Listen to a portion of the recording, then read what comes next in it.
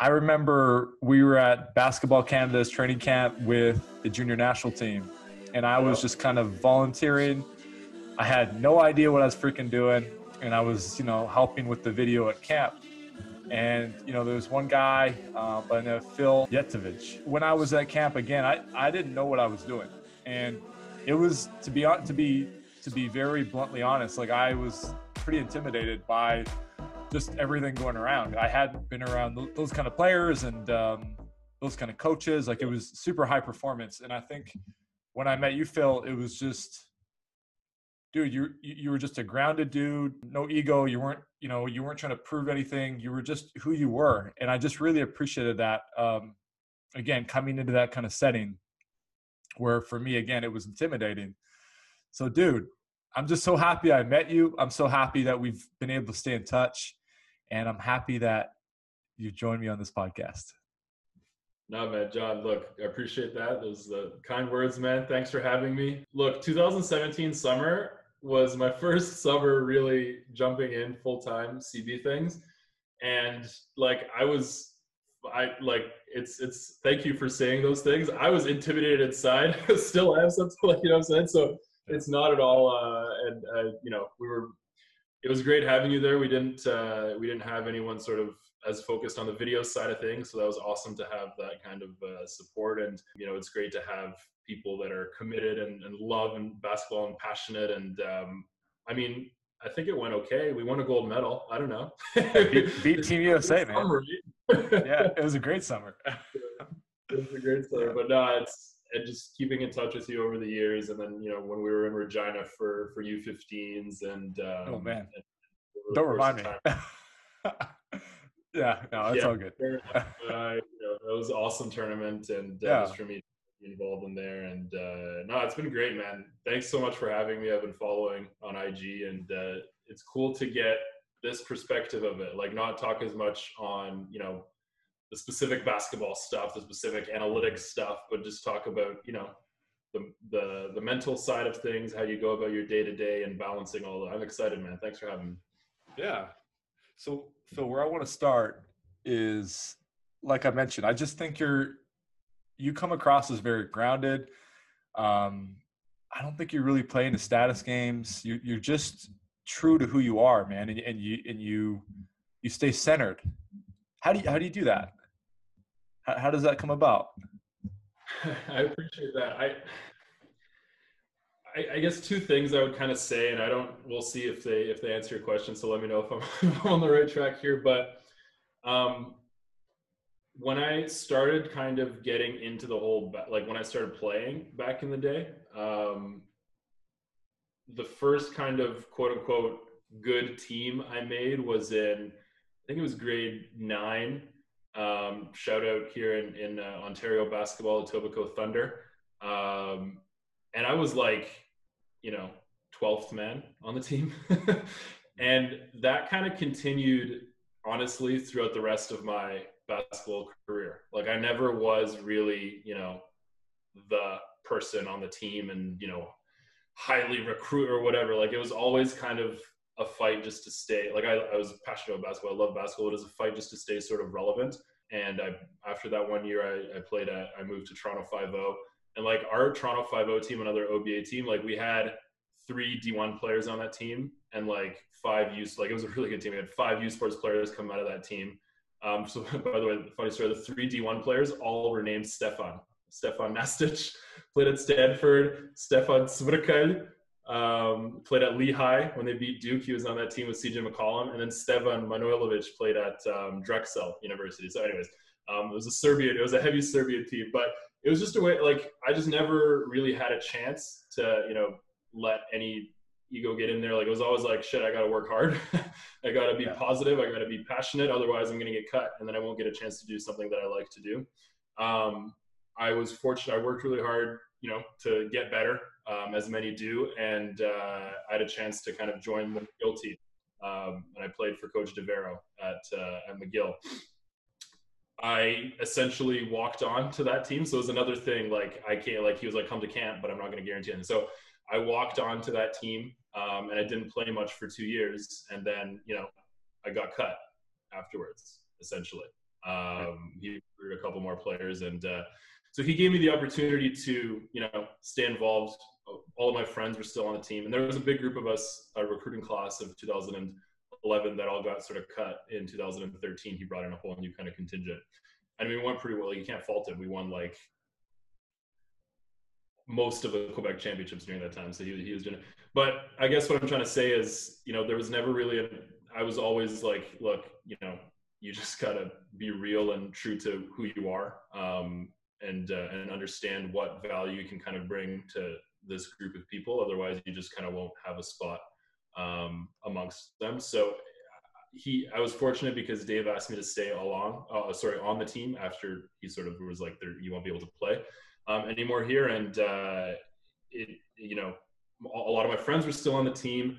And it was a chance for me to, stay on the bench during games, travel with them. We did a couple of US trips. So still get that love for it, but honestly, like, be real with, like, look, obviously I wasn't good enough to kind of continue from a basketball standpoint, but how can I sort of make an impact? And now you're on the coaching staff. So now it's like Dave, who's coached national teams, Muddy Trevetti, who's coached national assistant was the manager of the national team. And he's done, he's coached at a bunch of youth sports schools, and John D'Angelis, who's won RSCQ championships, sent like tens of people to D1. So it's like, now you're trying to stay relevant with them. And there was always kind of that sort of fight.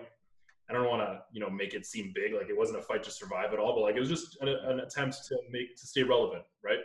And then when I joined Canada Basketball, so that was the one kind of thing when I was playing, when I joined Canada Basketball in 2016, I mean, maybe the biggest stroke of luck that I've had, one of the biggest in my life, was I was put in the same office as Michael Meeks, right? And I don't think there's a more grounded, humble, down-to-earth dude on the planet than Michael Meeks. Nice, is kind, caring. So that was someone that I interacted to literally every minute of every day in the office. We traveled together. We went on road trips together to scout players and do things. So having him as a mentor and seeing how he approaches this, like, that's a guy who's played at the Olympics. Like, in 2000 in Sydney, Michael Meeks led the national team in scoring, right? Like, that was with Nash, Rowan, Greg Francis, Pete Garacci, Sherman Hamilton. Like, he was the leading scorer of that team. Like, he doesn't bring it up unless other people, like, he's one of the most humble people. So having him as a mentor and watching how he sort of interacts with the environment and goes about development and leadership. He's running our age group national teams and all that kind of stuff. I think that was another sort of main reason. Like, great, you're working in this position, but if the person that I work with most closely, who's done infinitely times more things that I'll ever aspire to, like, that's how they're going about their business. Like, okay, that's a good kind of feedback mechanism to me. So I think that's a little bit about the background of it. And I think the final element I would add is I always try to stay mindful of the fact that I'm incredibly fortunate to get paid to work in basketball. And it's not saving lives, it's not doing it. So, like, if you're not having fun and really being respectful with everybody that you're interacting with, like, you're not doing the right thing and you're kind of wasting your time. So I always just try to keep in the back of my head, like, enjoy it, have fun. Yeah. I've had a couple coaches on, and they've talked about the importance of gratitude in their life and how that keeps them grounded. That's kind of how they check in. So yeah, are there like specific moments where you kind of check in? Like, do you like journal? Do you reflect on it? Like, how do you just, because I think everybody from time to time kind of slips up, obviously, but are there times where you check in with yourself and just remind yourself that, hey, dude, like, because I know it's not, I know there's times where it's like, dude, like, I mean, it's great and all, and you're getting paid, but it's also sometimes it can maybe be a little bit of a grind, or maybe things come up that, are unfortunate, etc. Right? No doubt. I think both, mindfulness exercises, meditation, and journaling, I've tried to sort of incorporate into my daily life. I think they're very, very important. Obviously, it's tough sometimes to stay, consistent as possible. There's a lot of good, obviously tools to kind of, I'm sure you're familiar with many of them, but I've sort of embraced into my kind of day-to-day to kind of do it. So I'll use, I do like Headspace with the app. I've tried to kind of, over time, as I've sort of been doing this, lead myself into like removing myself as much from like the guided when there's the person kind of speaking to you, but try and incorporate my own kind of mindfulness as much as possible. But frankly, it is easier a little bit to do the guided one with the app, and then I'll continue trying to get better with it. So I do sort of at some point during the day, I do kind of stop and I try to do like a 10-minute segment on one of like the courses, whatever that they have on the app. So that's kind of on the mindfulness side, and just sort of stopping and clearing, and honestly, just like the breathing. Like when I started doing it was probably, it's been about 2 years. Like, okay, and this isn't like groundbreaking, obviously there's a ton of research on it, but like it actually, like the feeling you get, like it's crazy how much of a difference it makes. And when you stop and you do breathe, you control your breathing and really try and clear everything, like you stop, you're like, when I first started doing it, I was like, this is crazy. Like, why has this been low? Like, where was this like 10 years ago? Like, why did this have that there? So anyway, so that's kind of that element of it, and just trying to clear and focus in on what you have upcoming and tasks and all of that kind of stuff. I've been really fortunate in the school that I'm doing right now at U of T. There's sort of a self-development lab incorporated into it, and there's a professor there called Maya Djikic, who takes you through a lot of mindfulness as well, and learning about your body and how it functions and all of that. And she was talking about self-regulation and it being almost like a muscle that you can kind of train. And as you get more tired and fatigued, and if you don't sleep enough, and you can really kind of put a strain on that, and you're not able to control, but the converse of it is that if you train it too hard, then you're going to be doing all the things that you don't really want to do. Like you're going to be too good at sort of that. So it's a fine balance. I thought that was really interesting. But definitely mindfulness. And then the journaling part, I've really, really embraced. It's funny. It's something my parents got me on when I was really, really young. I was very, very fortunate as a kid to travel. I'm Serbian. My parents immigrated from Serbia in the 90s. And most of my cousins and family still live in Serbia, in Belgrade. And when I was young, I would go there and live with my grandparents, live with my aunts and uncles without my parents.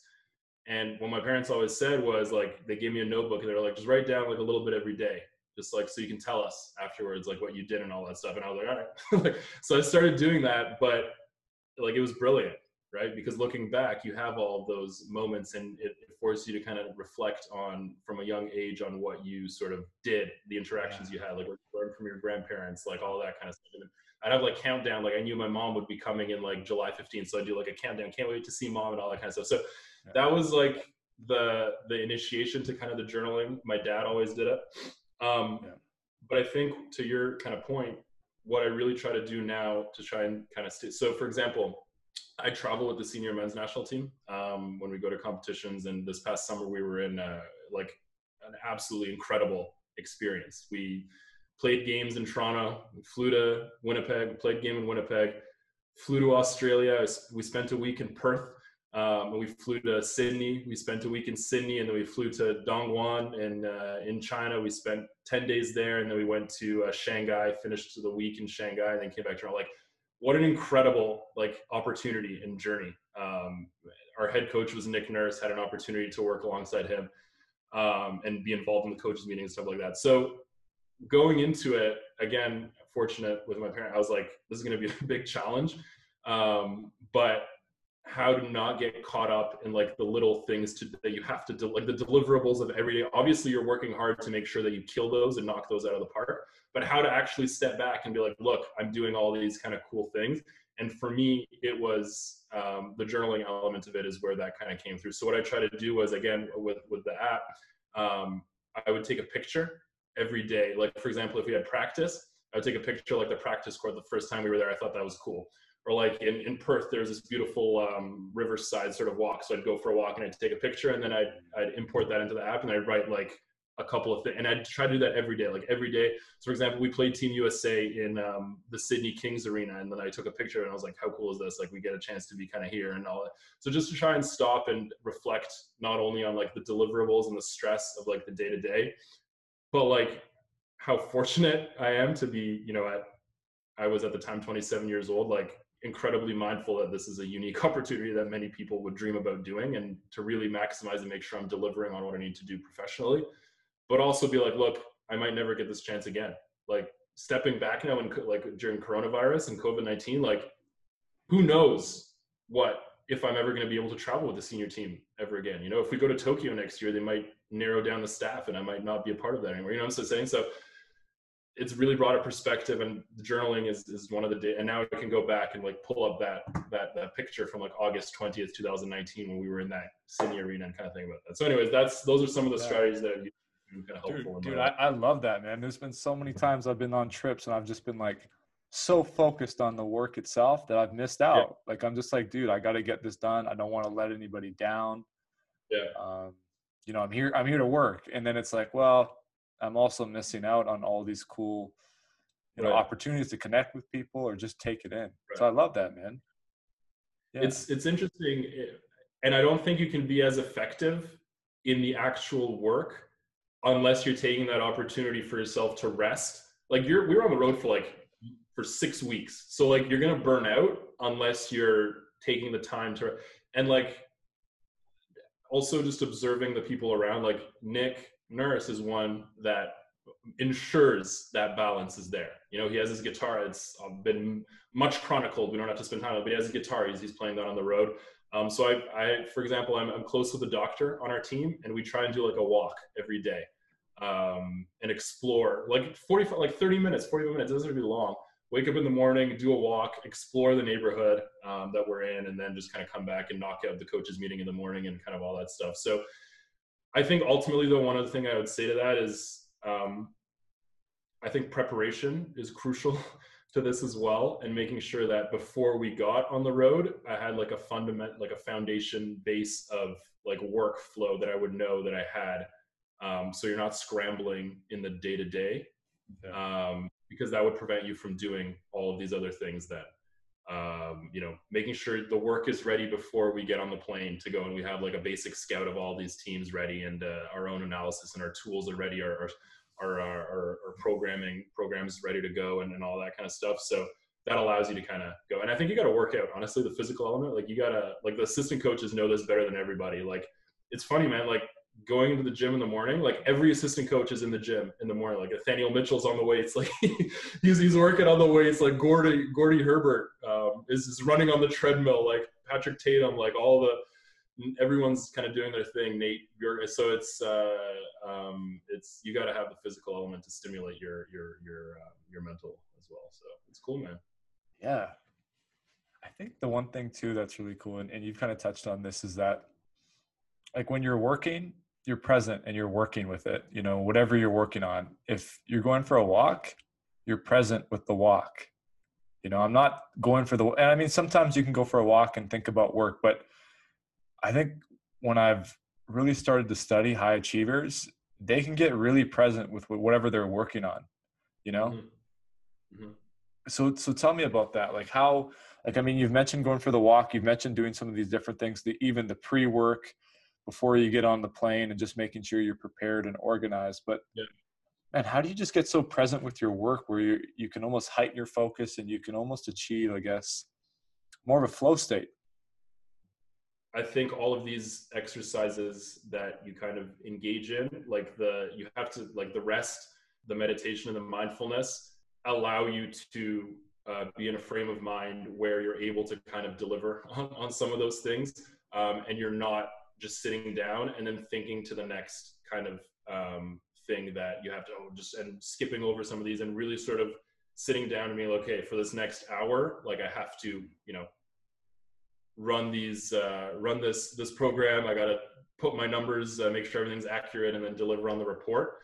And I think that, you know, all of these other things that we talk about kind of feed into that, so that when you sit down and do the work, you're able to kind of deliver on it. I would be lying if I said that, you know, it happened like in June of 2017. And it's been that way since then, you know? Like I think that there's a trial and error, there's a growth, there's a learning that happens that allows you then in August of 2019, after 2 years, 3 years of really learning and making mistakes and and getting feedback from coaches and stuff like that, where you're able to get into space of sort of, understanding of what you need to do, and you've tweaked your workflow to kind of get into that process. Like, it was a learning experience. Like when we were at UTM in 2017, and that was my first time working with Coach Rana, right? So that was a learning experience, and they hadn't really had like a group analytics like a numbers person there before, and building trust with him, so he would be open to some of the numbers that we collected, so and some of the feedback that we gave him, and some of that stuff. So that was a work in progress. And I mean, then he was the head coach of the senior national team, and bringing some of the lessons and mistakes that we made in that, and kind of developing that workflow through so it's an ongoing process. And I wouldn't say that now that you sit down, you're in a perfect flow state, and everything's humming along. Like, it's never that. It's growth, it's development, it's asking for feedback, and then incorporating some of those things. And honestly, like back in the day, in like 2016, 17, when I started, I tried to do everything myself. Honestly, like I would run our scraper to pull the numbers. I'd make sure everything's accurate. I'd put it into our database. And just realizing that you're not going to be able to do it as effectively if you're trying to cover everything yourself. So growing our analytics team and analytics network that we've had the fortune of sort of developing with Canada Basketball, it's like 25 people now that support our group. Wow. And relying on them to, help and support in some of those things, and really focusing in on what I have to deliver, and coming to a point where I don't really do as much for age group teams, because we've created sort of an opportunity and a workflow where we have individuals supporting the age group teams, U16 through U19, and I can focus a little bit more on senior national team and that type of stuff. So, and that came from Mike Meeks being like, look, stop. Like, you can't do all this yourself. Right. How are you going to develop the network so you're able to deliver on some of those things, and challenging me to kind of to do that. So it's ongoing, and it's far from perfect, and we're still learning and growing that way. But I think the repetition of the mindfulness and the journaling and the meditation, and trying to stay active, allows you to, when you do sit down to deliver the work, you can focus in on the task at hand, really knock it out. And I mean, it's fun too, so that helps. Like, I love watching basketball video. I love looking at some of the numbers that we pull, and writing reports and stuff like that. So that, I mean, I'm fortunate that's helpful too. Yeah, dude, I feel you though with the whole, when you first started, you were almost maybe taking on too much, or trying to, because I think initially when you start with something new, maybe you feel a little bit of pressure, right? Like, dude, I want to do well. I want to, and if I have other people doing things and I don't really know them, and I haven't built relationships, and we haven't really established a foundation for how we want to do this, it's like, well, like I just need some time, just to kind of get my feet wet with all these things, where I can start to maybe delegate. So to me, that makes a lot of sense, that process that you went through. Yeah, I agree 100%. There's so much pressure on sort of, especially when in any vocation, right? When you're starting off and you're kind of trying to build a name for yourself, and you're trying to take on all these things and deliver them, and really being sort of aware of what you're able to do, how much you're able to do, what are your limitations, where do you have to improve, where you have to grow, ask for help, ask for feedback. That's I think really, really important. And I think as I've kind of roamed through this as well, and as you take on sort of leadership positions, I do think it's important to also provide that support and feedback to now the people that are coming out and are doing some of that work with you. And when you observe some of those things, be mindful of the fact that, okay, you had the opportunity to get feedback from people like Mike Meeks and and Rowan and the coaches that we've had that have kind of taken you aside and said, okay, these are to prioritize all these things, and be able to kind of deliver that down and continue that path. But I mean, look, it's inevitable. I think that as you're getting started in something, you're going to try to really do as much as you can, and take on all these things to kind of prove your mettle, prove your worth, which I mean, in a sense is good too. You're eager to learn all those things, but you want to make sure you're not sort of hindering your ability to deliver on those, I guess. Yeah. It's like almost like you kind of got to surrender to it, man. You got to accept where you're at. Like, this is the reality of the situation. Like, I just started. But Right. sometimes we put these expectations on ourselves. It's not fair, you know? And man, I think sometimes we just need to be easier on ourselves. Yeah, for sure. And I mean, that's the cause of a lot of stress and anxiety and a lack of confidence as well, right? Because you're like, oh my God, I don't have an answer immediately at this time for this particular thing. Like, I'm a failure. I'm gonna get fired tomorrow, and all of that. And that's real. Like, I felt that and still feel that at times, right? Like, I remember my first, I don't know if I should share this publicly, but I remember my first coaches meeting with, like, when Coach Nurse came on board last year. We were downtown in Toronto, and like, I'm sitting in this room, and I'm there, and thank God Meeks was there. Shitting my pants otherwise. I don't know if I can swear on this. I apologize. No, you're good.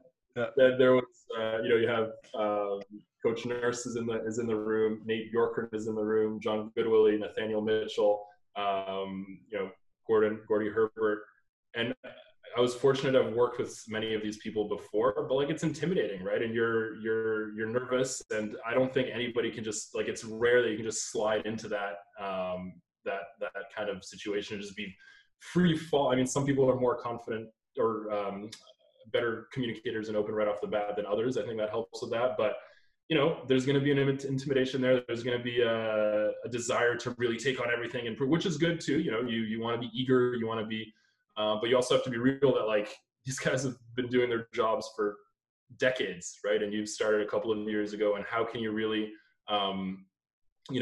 show your ability and really, and ultimately it's not even about showing your ability. You just have to do your job the best you possibly can to help the team win is ultimately what your job is. And what I've kind of learned, and honestly, I got to credit Roy Rana for this. I think is that you have to take on any and every, and again, this is funny because to get your feedback on this, because there's kind of two sides to this, because it kind of goes counter to what we were talking about not taking on too many things.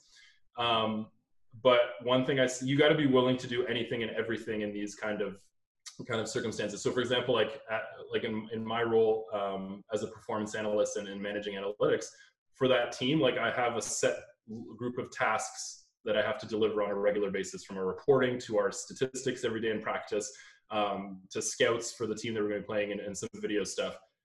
But then, like, I also got to carry, I got to help, our IST team sometimes carry bags from the truck, from the bus into, like, the team room. And then I got to rebound and play defense on the court during practice, and, like, being eager to do all of these things. And we've had sort of individuals that have helped support our team in the past that have been like, oh, that's not really my job.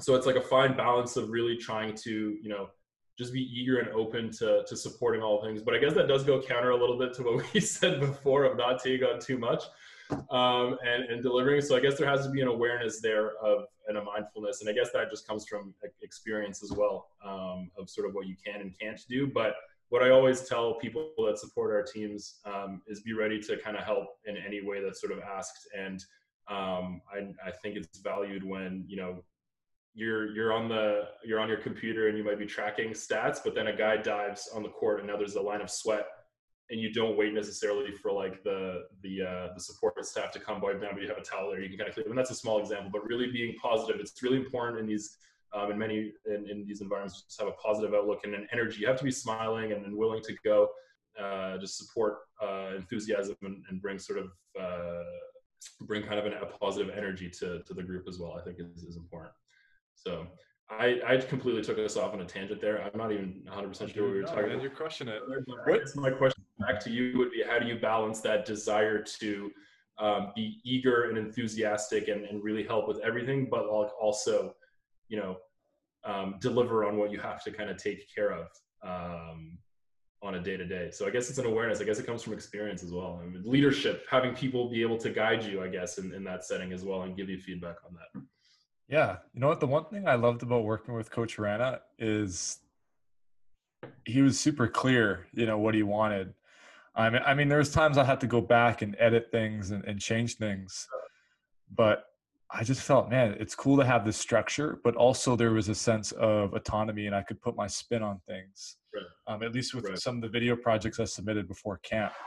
So Yeah. when we went and we had that initial meeting, it was cool. I think he kind of went around the room and he was telling people what we needed to do. So I think like that's the first step.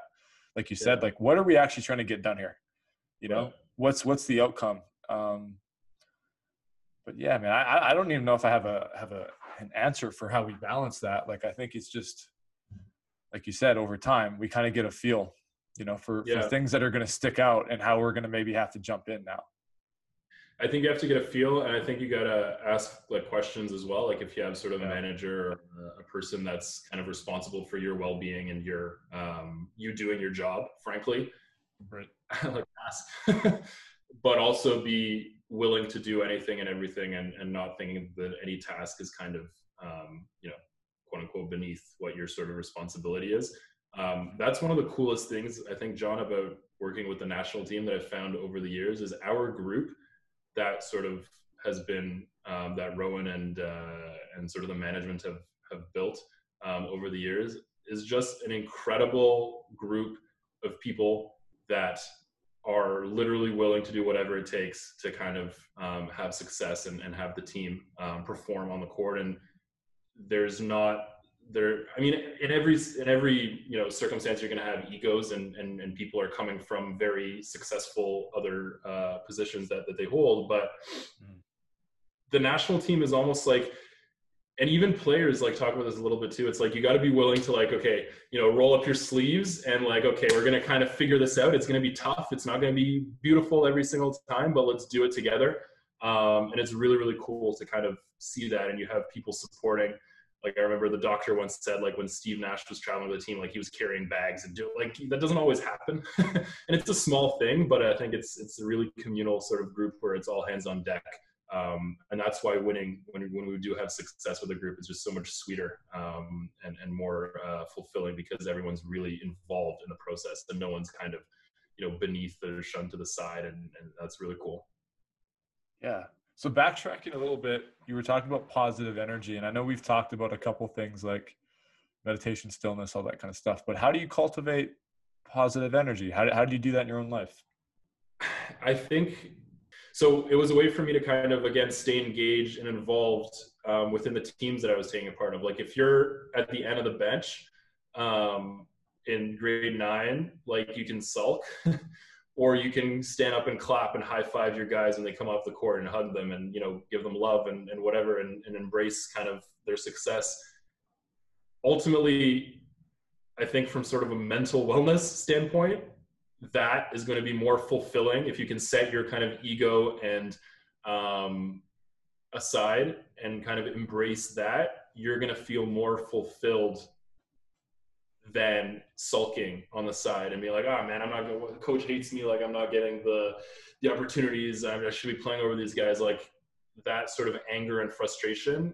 I feel like obviously that's not to say that you accept your role and be like, whatever. Like I'm never gonna be. You still channel that energy of wanting to get better and improve to doing so. But I feel like from sort of a mental well-being, like that. Having that frustration and anger is going to hinder any progress you can kind of make. And I think that there's a self-awareness element to that. And I think that when I sort of stopped playing and kind of came onto the national team, I wanted to have that as well. And there was an element of it too. It's like a lot of these this is a role that was new. Like they hadn't had sort of an analytics person travel with the group either. And I wanted to show that there's more value than just, you know, reports that you can give, like that it's also important to be a positive, energetic, supportive person. And you do play such a small role in the cog. And if you're taking away and pulling away energy from, like the coach is the head coach and the assistants are tasked with so much. And I mean, you know, you're in that position. If there's any negative energy that's kind of pulling from that, you're sort of risking the derailment of this and the success of, you're jeopardizing the success of, so you work really, really hard to deliver only a small bit, but in just an instant with some sort of sulking or, you know, frustration with anything that your role might be, you can kind of derail all of that. So I think for me, it was always, you know, trying to bring, you know, a smile and a positive outlook to all of that, not in a fake way, but I think that sort of supported some of the work that you're able to do otherwise. And ultimately, I have no research to suggest this, but I feel like if you're trying to embrace a more positive, energetic outlook with a smile, that for your own mental well-being when you go to sleep at night, it's going to be better for you than you sulking the entire day thinking everybody hates me and being frustrated. And then you go to sleep and you're like, oh, you're tired, you're all that stuff. So that's kind of, I guess, where it comes from. And I think the meditation and the mindfulness and the gratitude that you have that you're in this position, so let's make the most out of it and be happy and try to embrace all those things. That's not to say that that's like an everyday thing. Like some days, you know, you're like, you're not up to that. I think that's normal. And you just try and kind of reset and refocus, and maybe the next day it'll be a little bit better, I guess. Yeah, dude, I love that, man. It's like we have a choice. We can either operate out of love or we can operate out of fear. And I feel like people that get caught in kind of the victim mentality, I mean, there's multiple reasons, but, you know, I don't want to be abandoned or, you know, Right. and there's a long list of things that go on. Yeah. And I think the more positive experiences you have that you can be in a loving place, I think it's momentum too, you know, like it doesn't really stop. Yeah, it is. And people want to be around other people that are, you know, bringing that positive energy and like that's fun. Like that's why you sort of spend 6 weeks on the road together. You want to be around people that are, you know, really, really focused and hard workers. But when you're having lunch and everyone's together, like you can, you know, loosen up a little bit and make jokes and smile and have fun and sort of embrace this journey that everyone's on together. And I mean, we see it with athletes all the time, right? Like who are the successful ones, like that are, you know, the 10th, 11th, 12th player deep on the bench. And then, you know, when someone gets injured, they've been the ones clapping the entire time, and they get pointed to, they can kind of step into that role, and they've still been working. That's not to say that you're not, you know, working on the side and getting better, but those are the ones that kind of have success. They're ready to embrace, and the teammates are now supporting them in turn because they've been receiving and feeling that love and energy that entire time. So it's important, and it's hard though. I will say, like, it's not to be a fake. Like, this is hard to bring that consistently. I don't know if I have a perfect answer of how you kind of do it. As sometimes you can't do it, right? It's tough. But if you can kind of find a way to more often than not deliver on that, I think it's valuable. So Phil, I got one last question for you, and this is kind of related to everything, and you may have touched on different points. And this relates to what you just said. Is what's your relationship with expectations? I have a buddy that told me the other day, he's like, I just have no expectations at all. And I'm like, how do you get to that place? Because that seems tough. Yeah, that's it's on. My relationship with expectations is ongoing.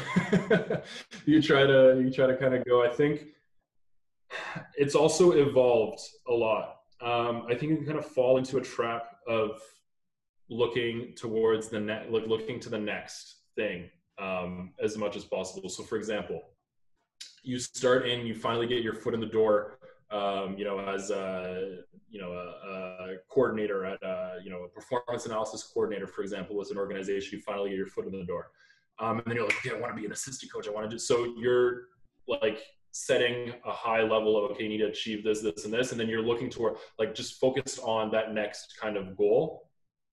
And then, okay, once you get there, maybe you want to be a head coach, or, you know, I want to become a general manager, and what am I going to do? And you're skipping. I think that, like, definitely that's real, and like that happens all the time. And you're thinking about, okay, where do you kind of want to go in your career professionally and all that. But I do think that that you have to embrace the spot that you're kind of at right now, and deliver on the things that you and enjoy. Like, if you're not enjoying your position and your responsibilities, and you're like, oh, when I get to that next position, everything's going to be fine, and I'm going to, well, what's probably going to happen is you're going to get to the next position and you get your promotion, your title, and you're not going to be happy with what's going on. You're still going to be frustrated. You're going to be like, oh, but now I want this. It's like the person that, and I mean, this is often said, but it's like the person that's like, oh, if I get a $10,000 raise, my life is going to be complete. Right. Well, what happens when you get that $10,000 raise is you're like, okay, what's, like, I'm not happy. Right. And it doesn't actually change anything for you. So I think that, and that's something that it takes time to come to terms with and sort of learn about. But I do think that you do have to set sort of process expectations for yourself in terms of the quality of the work that you're going to do. And I think an expectation is also, it depends on the way you define it, because you can say, I also expect myself to deliver in this position, but not necessarily go and only think about kind of what's next. And, there's a level of attention to detail that you still want to do in the day-to-day stuff that you're doing. So I think that, a common sort of trap that you can kind of fall into is always saying, okay, this is my end goal, quote unquote, I want to be a general manager. And that's your expectation. And, you're driving to that, you're progressing to that, but you have to really focus in on, it's nice to have that as kind of a career path goal that you want to take, but you have to be real in the moment, with the things that you're doing on your day to day. And you have to embrace that. And I think I was listening once to a podcast, Bob Myers was on that podcast. And he was they asked him a question about, like aspiring managers and all of that. And he kind of highlighted that. He's like, you have to love and embrace sort of the position that you're at right now, and not kind of think about, okay, general manager, because then you're going to miss like 20 years of your life in the process. And it's gone in a second. And then you're looking, and when you get to that ultimate position, you're not kind of fulfilled in the need, because you don't actually think it is what you kind of created this like lofty expectation for it, but it's never really that beautiful. Like, so ultimately, I think it ties into everything that, it's funny that you asked that kind of last. I think it ties into everything we've sort of talked about today. Self-awareness, mindfulness, positive energy, and really embracing where you're at in the moment, and trying to find a passion for that grind that you have in that very moment. And it might not be where you're looking to get to ultimately, but it's a step in the right direction. I worked in client services before I started at Canada Basketball. I was on the phone, like handling calls in a call center. And it's funny, I've heard a couple other people that have also done that position and moved on to it. It's like the worst, greatest job that you could possibly have. Like the job sucks. Like it's a tough thing when you're on the phone every single day with people that don't want to have anything to do with you. But you learn communication skills. And if you can figure out a way to like make it enjoyable, and a lot of that, I will say, I think revolves with the people that are around you. And if you're fortunate to be, I was really fortunate in my job to have amazing people around me. And even though the job itself wasn't that, but like you learn a ton of things, and you're going to be able to apply those things that you learn at the next kind of phase of your career at some point.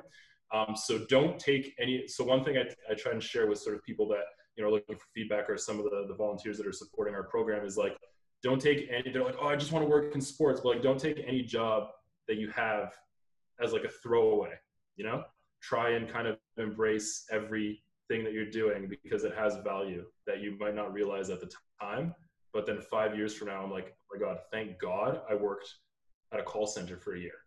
Like I learned how to do all these things that have been so beneficial to where I am right now.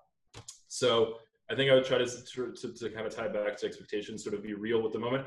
I would be willing to I would love to talk to your friend. I don't know is it like possible to live without expectations? I mean, that's an interesting concept. Yeah. And I think that there's a positive element to them as well, depending on how you define them. Like I have an expectation for myself in the day-to-day that I do to have, incredible attention to detail to the stuff that I do, and a timeliness to the way that we deliver our reports. I don't think that's necessarily a negative thing, right, depending on how you frame it. But it's ongoing, it's evolving. And I think it goes back to what you said earlier. It's don't necessarily be so hard on yourself, especially when you're early in a career and you're starting out and you're getting going, because it's an ongoing learning process for sure. Man, a yogi friend said, and this kind of ties into what you were saying about happiness, and just got me thinking, man, like I had a yogi friend tell me the other day, like if you can't be happy right now, like with where we're at, man, you're never going to be happy. Right. That's just and I feel what you're saying, man. Everything what you're saying about expectations, and it's also too, like this is another point, is there a difference between expectations and standards? Is that just lingo? Like, sure. Yeah, and that's a good point. Maybe, excuse me, what I was talking about in terms of attention to detail, maybe that's kind of a standard, right, that you expect, a standard of excellence that you're looking to deliver in the work that you do, which is fine. but it's funny. And you can see it kind of in basketball players and athletes as well. Like I think the ones that are obviously you're going to have your top tier, like your unbelievable athletes, like your LeBron James that are just going to be good regardless of, and okay, sorry, that's not to take away, like he's obviously he's not good regardless. He's put in a tremendous amount of work to get to the point where he's at. Yeah. But like that's kind of underneath that kind of 1% of incredible capabilities. Like the best ones are like, you know, ultimately the ones that, in my opinion, like have that level of self-awareness and are realistic with their expectations of what's expected of them sort of on the court. And you have your like Fred Van Vliets who come in and are on JJ Redick's podcast and are talking about sort of the mental behind being willing to go, still having an ego and thinking that they should be playing on the Raptors, but then going to the G League and trying to really, really have success there and not complaining and sulking or whatever. So when they finally get their opportunity to deliver. So it's like there's an element of expectations that should be in place to kind of propel you and drive you forward, as long as they're realistic and grounded, and you're enjoying kind of the moment of it, as opposed to, you know, really only thinking about the next step. So Yeah, dude, I love that. It's like also, and I think this is just another thing, and this is it. I promise I'm gonna let you get off because I respect your time. But what I'd say is, dude, the other thing that we haven't touched on, but it's like it seems like a central concept at this point, is just our energy management. 100%. Dude, how do you want to spend your energy? Like, do you want to be whining and complaining and being a victim, or do you want to be building something and helping us win? Like, Right. And it's so draining because once you go down that rabbit hole of being the victim and complaining and whining, it's just like, oh man, like, dude, you're just digging a hole. Like you're just continually digging and digging, and now it's because you're so invested, it almost gets tougher to get out because you're so deep, you're stuck. 100%. It's like it's a domino effect either way, right? It's a cumulative effect either way. Like if it's a negative thing, you're just going to keep compounding that negative energy and dig yourself deeper, and it's going to take even more to kind of bring yourself out of that. Whereas if you're able to find a way to have a more positive outlook that's grounded in what's going on at the current moment, then you're feeding off of other people, and now you're compounding the other way, and it's that saps a lot less and can even give you a little bit more when it's difficult. Yes. So that's important, for sure. And yeah, you know, I think this is a little bit of a tangent, but we talked about it a little bit. I think rest as well. Like you have to take care of yourself regardless of the position that you kind of occupy in sort of a hierarchy of things. Like if you're there's a myth, in my opinion, that like you're, as a video coordinator or whatever kind of low level position you occupy, you have to like destroy yourself like physically and mentally, because otherwise you're not doing it right, you know, and you're almost hindering your ability to perform if you're sleeping 4 hours a day and, you know, eating like shit and doing all that stuff. So just like athletes, like, I mean, you're gonna suffer both mentally and physically if you don't rest, if you don't eat properly. And that's not to say that you're not working hard, but I think coaches and some sort of management that places those sort of unreal. I think we're getting a little bit better as an industry and as a sort of you know, a field of recognizing those things, and that, you know, a person that neglects their family, for example, because it's like the job, like that's also, you know, a hindrance to your well-being and your ability to perform. And I think organizations are improving to that. But anyways, you got to take care of yourself, man. Otherwise, who else will? And you're just going to burn out. And that's not to say that you're not working really, really hard and spending long hours at this, but you got to sleep, you got to recover, you got to eat, you got to hydrate. You got to take those little pockets of time to be mindful. And I think it should not be I think those opportunities should not be stigmatized. And I think that the ability to be vulnerable and ask questions and sort of receive feedback is crucial to all of it. Thanks for coming on, Phil. You're the man. Appreciate you. Thanks for having me, man. It's great chatting with you. It's been a minute, but it's good seeing you, and that beard really coming out strong. Dude, I'm telling you, bro, it's patience and olive oil and just, dude, I've been working at it. So I appreciate you saying that.